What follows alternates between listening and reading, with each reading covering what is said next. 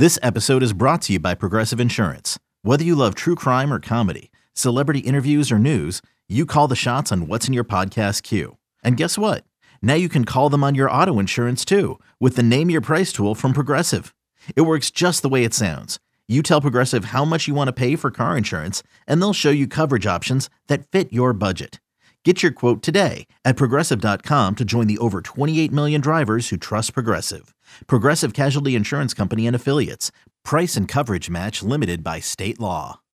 When you need mealtime inspiration, it's worth shopping Kroger, where you'll find over 30,000 mouth-watering choices that excite your inner foodie. And no matter what tasty choice you make, you'll enjoy our everyday low prices, plus extra ways to save, like digital coupons worth over $600 each week. You can also save up to $1 off per gallon at the pump with fuel points. More savings and more inspiring flavors make shopping Kroger worth it every time. Kroger, fresh for everyone. Fuel restrictions apply. All right, let's do a little Would You Rather Wednesday. All right, let's do it. While we sit here and try to figure out what's going down, official review, A&M up 54-52, 2.5 seconds to go. Everything on the line here. We bring in our guy Burlow for a little Would You Rather Wednesday. Boom, boom. All right, we're going to start off in the NBA for this segment. We'll hit NFL a little bit later in the show, but in the NBA, the Pelicans and Clippers both have losing records in their last 10 games. The Pelicans without Zion and BI are 4-6. Meanwhile, the Clippers and their normal injuries are 2-8. Would you rather back the Pelicans at plus 900 or the Clippers at plus 500 to win the West? Ooh. This is easy for me. Is it? Not even just because of the price. The Pelicans plus 900. I would go with the Pelicans. I mean, the Clippers, yeah, you have Kawhi, who's won a couple rings. Paul George, who always finds a way to choke in the playoffs, except for last year. Paul George is pretty damn good. They have the depth. I believed in the Clippers coming into the season. Something's just missing with the Clippers, and I don't know what it is. And with the Pelicans, I mean, they have the better record right now. They're not healthy. If they get Zion back and Brandon Ingram back in the same lineup, I just feel like their ceiling is the roof, as Michael Jordan once said. I could see them. I mean, they won a playoff series, or at least, were really competitive in the playoffs last year. Should have beat Phoenix. So I would go with the Pelicans. It's the better price, and I think they're the better team when healthy. The biggest problem is that's a big if Zion's going to be around. It's tough for me to say because I could make the case for either. The reason that I would probably look at the Clippers is I think that they will make another move at the deadline. I don't know if I can trust that Brandon Ingram is going to be healthy. I'm struggling to wonder about that. I think when you look at the playoffs, you're not keeping Kawhi out of the playoffs. You're not keeping Paul George out of the playoffs. I think Steve Ballmer is going to be extremely aggressive, so I can see something happening with finding a wing. I actually heard a trade where it was maybe Fred VanVleet, and they would trade maybe it was Robert Covington and Terrence Mann for Fred VanVleet, which would really help them. Then you'd move John Wall to the backup. If Fred VanVleet is on this team, plus 500 goes to plus 250. So it would probably be the Clippers because they have the championship DNA.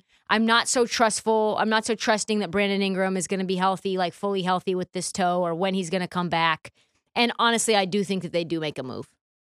Yeah, that's a good reason right there, because you're trying to look and obviously forecast what's coming up in the future. I like that. Oh, no. What you got next, Burlow? Oh, yeah, 54-52, Florida covers. I'm sorry. Florida covers. Sorry. You are a jerk. Hey!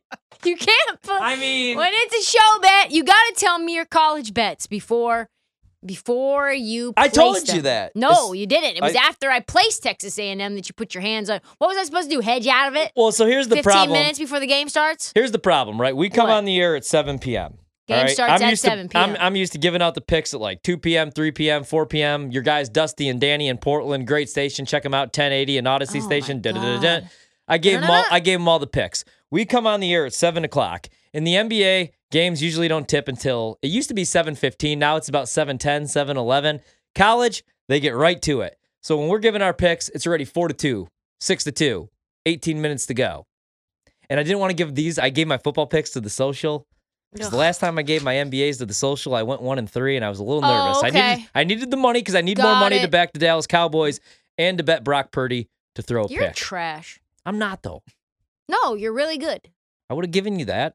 Well, you didn't. You didn't ask. Well, what am I supposed to do? And actually, hold on. Before the show even began, we're sitting in here with Andrew, our boss, one of our many bosses. You. And you said, I like And you said A&M, I don't. and I said I said I got Florida right then. You could have backed out, but you said that's no. what I just asked you. You think I should have just gone out to the parking You lot said and first hedged? off, F you and the click you No, claim. I didn't. Yeah, that's what you said. I did not go full Tupac You on went you. full hit 'em up on me. You were not, Biggie. I was not Tupac. Hit 'em up style. Remember that one? Yeah. That was Silena Johnson.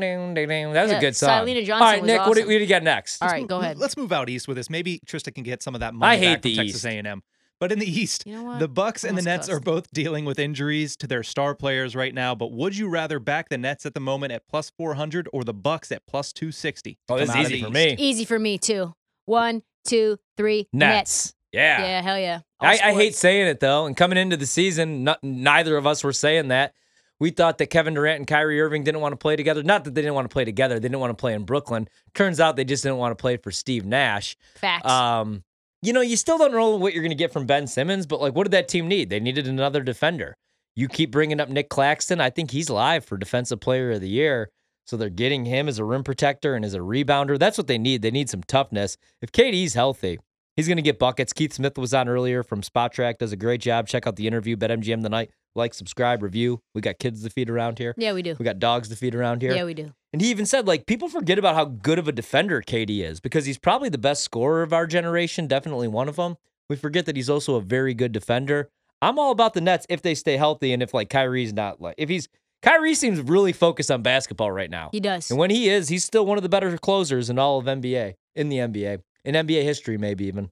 Yeah, Yep. he can get crucial buckets down the stretch. That's a great price on the Nets, too. 1,000% agree. Defensively, they've looked really good. Yeah. They have a collective identity. They have a really deep roster with the moves that they made at the deadline. Everybody's clicking. Dare I say, Ben Simmons, I think, is going to be a critical part of, leading this offense in transition. I think he had 12 assists last night. And that's the thing. He just has to facilitate, play defense, rebound. He doesn't have to score could on have this had team. 20 Not that he had to in assists. Philly. He just had to, not have the yips. And Guys just didn't make three-pointers. He could have had, 15, 20 assists last night. So when KD and Kyrie are back, he's going to get, his, not only from rebounding perspective, he's not going to need to score. I hate to say that, but I give him a lot of credit for being kind of a part of the engine that's running this offense. Defensively, like you said, I like Kevin Durant and Nick Claxton I'm a huge fan of. And who knows, maybe they do something at the deadline too. I just think, considering what the price is and what the Bucks look like right now, plus 260 for the Bucks, Chris Middleton just hasn't been right. 7 games he's only played. His knee, he says it's always swollen. yeah. He says he just has been dealing with this since college, which is why he fell in the draft. That does not give me confidence. Serge Ibaka is not with the team. Yeah, he's done. He's done with the team. Who knows why? Brooke Lopez had back surgery just 12 months ago. Grayson Allen stinks. Yes. Javon Carter does not get enough time. Joe Ingles is coming out of an ACL injury, and you're going to need 20, 25 points a game from him in order for him to be effective. Bobby Portis is a nice story. But he goes from 4 points to 17 points on a night-to-night basis, so you can't count on him in crucial moments. I don't know about Pat Connaughton and whether I believe in him. They need more defense. They need more shooting. Where the hell is Chris Middleton? Yeah. And Bucks fans are freaking out right now. Giannis's usage through the roof, and now his knees bothering I him didn't again. even mention Giannis's injury. Yeah, for me, it's Nets. I think it's Nets, Boston, probably a different series than we saw last year, For obviously, sure. when Brooklyn got swept. Yeah. I don't think Brooklyn would get swept by anyone anymore. Oh, I hate that I had to do that again. West Virginia. Did they cover? Yeah. That's why I stayed away. Actually, you know what? You still have it. Oh, wait. Not What? you. If you're on TCU, I don't want to give false information. It's 70-62. I may have mushed that. 1:45 to go.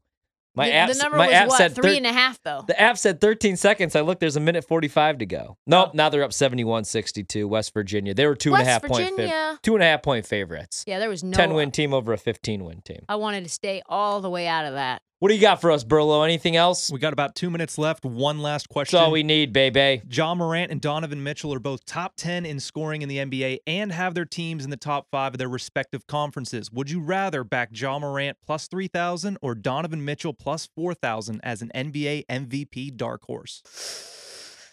I think it would be Donovan Mitchell. I think what Donovan Mitchell is doing compared to what he has been doing for the Utah Jazz, even when he was on a ball-dominant team, he's just so much better. He's shooting more threes. He's playing defense. He's helping this team win. Obviously, the Memphis Grizzlies are really, really good. They're, tied for, the same record as the Denver Nuggets. They're just slightly below them in terms of like the tiebreaker. So like they're both teams that are going to be right in the top 3, 4 in their respective conferences. I just think Donovan Mitchell has been more surprisingly impressive. Ja Morant is impressive on a night-to-night basis in terms of his highlight making. You guys know how I feel about Ja Morant. I think he's the most exciting player in the NBA by far. But I have to give it to Donovan Mitchell, and I like the price. Yeah, I'm going to agree with everything you said because I don't even want to talk about anybody else in that category. There's only one MVP in my mind, in my heart. Joel Embiid. And that's Embiid. Preseason pick, the only one I got for you is Embiid. And he's coming alive. He had 41 last night. Big win for my 76ers. Didn't get 10 rebounds, though. Also, we just got done talking about Milwaukee and Brooklyn. Why is nobody talking about the Sixers? This is a new James Harden. Oh, you mean the one that went out in L.A. last night and had 6 shots that he put up? Guy's a facilitator, too. Oh, okay. I thought you meant he took 6 shots. He did, probably, right before the game. Well, good. Good, because all I need him to do, feed the ball to my MVP Embiid.